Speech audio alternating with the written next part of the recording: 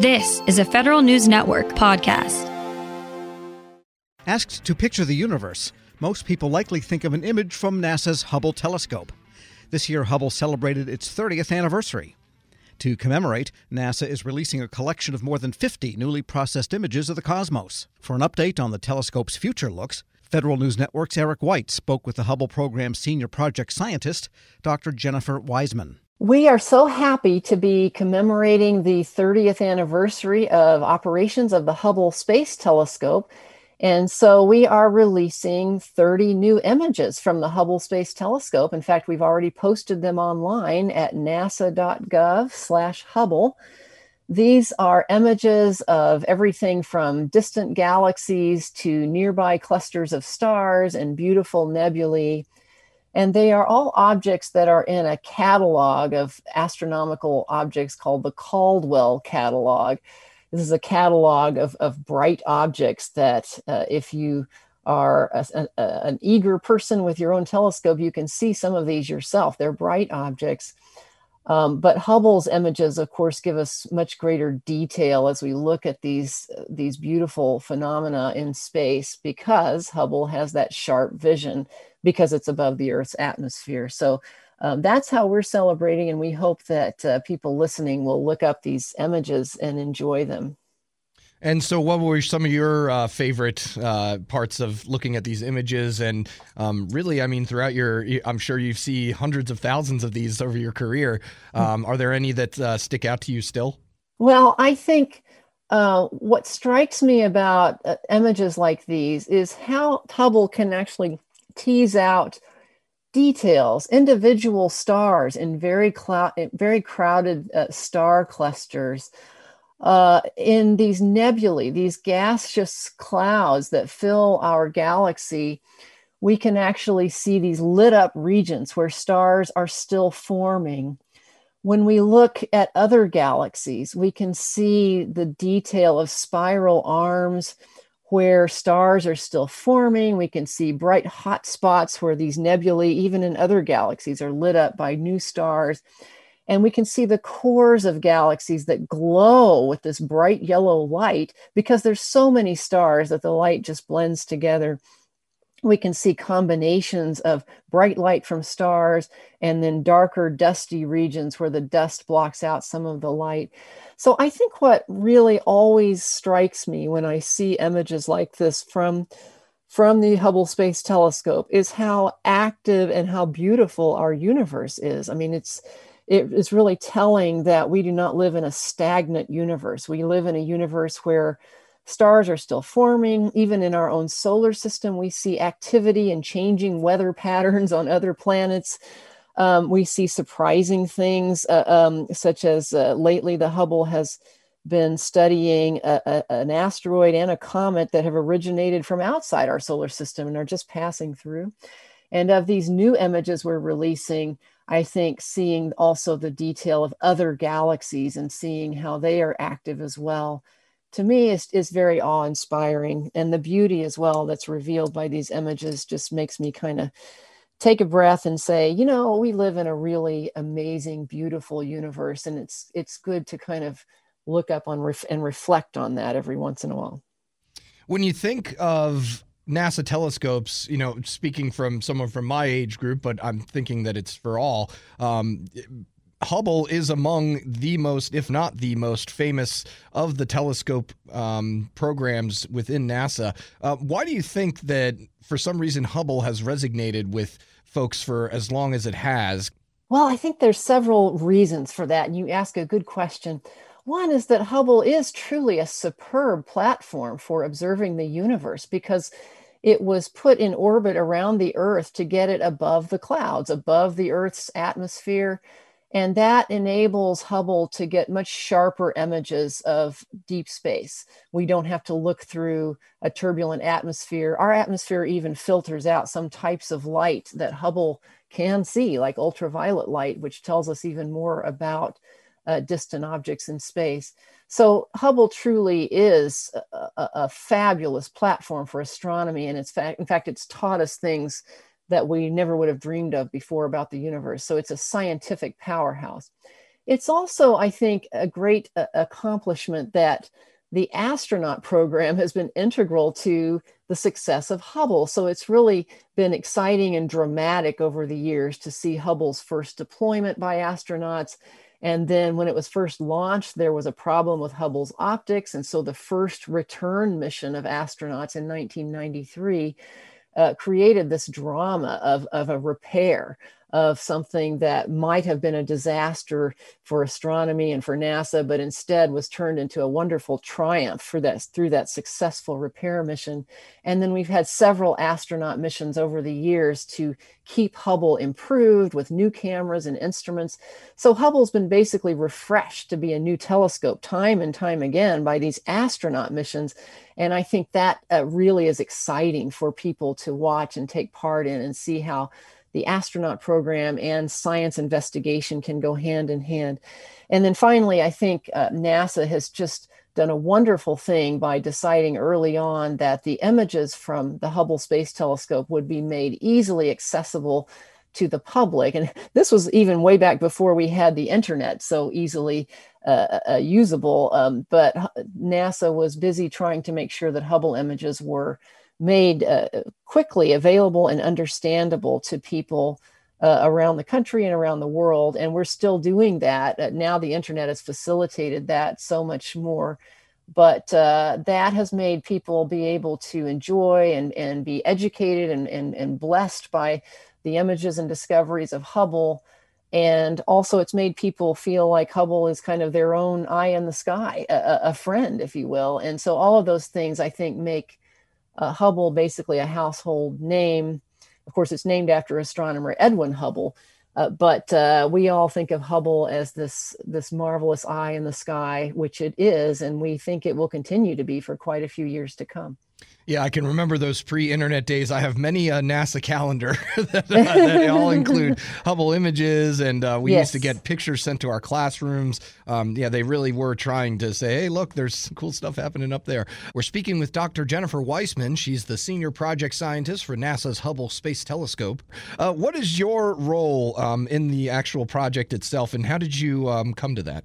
Well, I am something called the senior project scientist. There's several of us who are scientists working within NASA at Goddard Space Flight Center, just north of Washington, along with a lot of engineers who oversee the operations of the Hubble Space Telescope. We also work closely with an organization called the Space Telescope Science Institute in Baltimore that has hundreds of people monitoring and managing the daily science work of Hubble, taking in proposals from scientists around the world who want to use the telescope, conducting selection processes by experts who choose the best proposals to actually be done with Hubble. It's very competitive. And then making sure that the telescope is pointed correctly. That's what our engineers at Goddard Space Flight Center also work very hard on, to make sure that we're maintaining as best we can from the ground the best use of the science instruments and the things that we need to make Hubble be able to do its science, its gyroscopes, its batteries.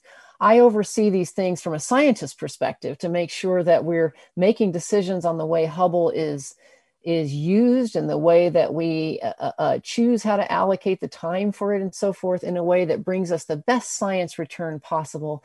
And my favorite part of the job is getting to kind of review and express to others the great new scientific discoveries of Hubble.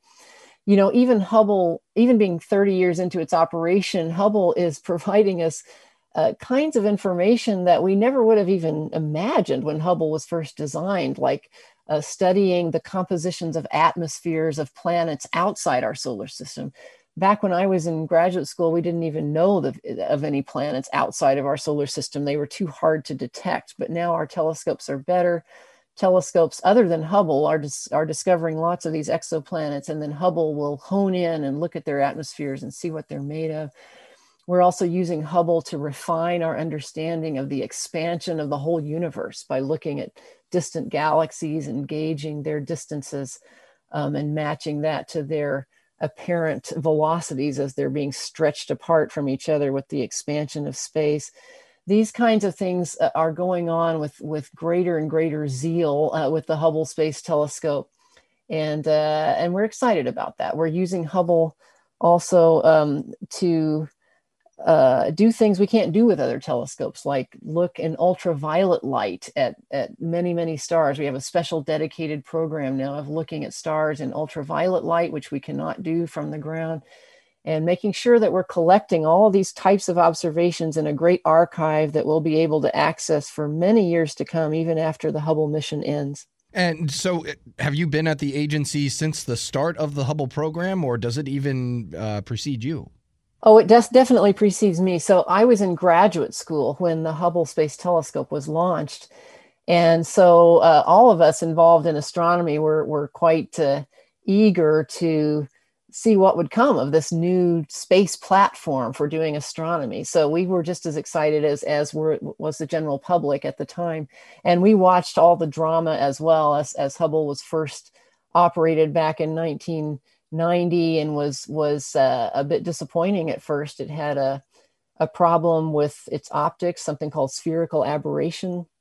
But then quite dramatically in 1993, after a lot of effort and putting heads together to think of how you could address this problem, the first servicing mission with astronauts resolved it by both putting in corrective lenses on Hubble and also putting in new instruments that had corrections built in. And in fact, all of the Hubble instruments installed since then have corrections built in for the flaw in Hubble's mirror, so that we now get just superb, perfect results from Hubble. And I'm so grateful. I went on to do my own research using different kinds of telescopes, radio telescopes and infrared telescopes, until I joined NASA back in 2003. And I've had different roles within NASA since then, all of them either somewhat related to the Hubble Space Telescope mission or very closely related to the Hubble Space Telescope mission. And for the last 10 years, I've been in this role as senior project scientist for the Hubble Space Telescope mission. And it is just such an honor and a delight to work with a mission that's so successful, and also just opening our eyes to the kind of amazing universe that we live in. And a bit off subject, but since I have you here, I've got to ask, did watching the collapse of the Arecibo telescope give you nightmares at all? Oh, that is just such a sad story when we see the Arecibo telescope have this accident, if you will, this catastrophe may be too strong of a word, but we've all loved that observatory. It's done phenomenal science. And also people know it because it's just so picturesque as well. It shows up in movies and films and all kinds of things. So we are disappointed about it. But I will say that this is a learning opportunity as well. We need different kinds of telescopes working together to help us understand the universe. No telescope on its own gives us all the kinds of information we need. So that's why, even though I'm, of course, a huge fan of the Hubble Space Telescope, we also need these other types of telescopes, both in space and on the ground, to perceive different frequencies of light that Hubble is not sensitive to, or to be able to see different fields of view. Hubble sees a very small field of view, but sometimes you want to see a big swath of the sky. You need to do a survey or things like that. We need other types of telescopes that have those capabilities. So radio telescopes see a type of radiation that the Hubble cannot pick up, and vice versa. And we use this type of information in complement with each other. So we are sad about Arecibo, but we're also confident that we will have the facilities that we need in the coming years, because astronomers think ahead. So astronomers working, for example, through the national academies, comes up with a list of basic priorities that for astronomy and astrophysics and the facilities that will be needed in the coming decade or even decades, every 10 years. And that sets the stage for helping the public and our legislators know what would be the highest priority facilities to fund. And that will include future facilities on the ground to do the kinds of work that Arecibo did and more, as well as facilities in space. And finishing up here, Hubble Space Telescope. Hubble Space Telescope. Do you think it has another 30 years, and what does the future hold for it? Well, we are just very pleased that the servicing missions for Hubble have all gone so well. The last one we did with the space shuttle was in 2009, which is now seeming quite a long time ago, but they did a fabulous job, as well as all the people on the ground preparing the new instruments and things for Hubble. So Hubble is in good technical shape. We've got a crew of experts that are monitoring it 24/7 to make sure that we're using it in the best possible way, addressing anything we can from the ground if issues come up. We feel like it's healthy enough that Hubble will keep providing good science for hopefully throughout much of this decade and maybe beyond. And that's good news for science, because Hubble is at the peak of its scientific return right now. It's answering very important questions we have about our solar system as well as the universe as a whole. And it will also complement upcoming telescopes like the James Webb Space Telescope, which is due to launch the end of next year. Webb will be an infrared telescope. It will be a powerhouse able to see deep into the infrared part of the spectrum where Hubble cannot see, but Hubble will see visible and ultraviolet light that the Webb telescope cannot see. So together, these telescopes will tell us information that we would never have with either facility on its own about very distant galaxies. That's really like looking very far back in time, as well as looking into these regions in our own galaxy where stars and planets are still forming, sometimes hidden behind that and within vast clouds of dust and gas. We use Hubble also in complement with probes like the Juno probe that's at Jupiter now. Hubble is looking at Jupiter as a whole and complementing the observations from the probe that's orbiting Jupiter close in to give us a better understanding of our solar system. So I'm very optimistic for Hubble's future. And I think you will be too if your listeners can look at these new images that we've just released to celebrate Hubble's 30th birthday, 30 new images from Hubble from the Caldwell catalog. And you can see them at nasa.gov/Hubble. Grab a 30-day free trial of Live by Live Plus, and you'll get unlimited skips, commercial-free music, and all of the podcasts and live streaming events you can handle. Visit livexlive.com/podcast1 to learn more and start your free trial.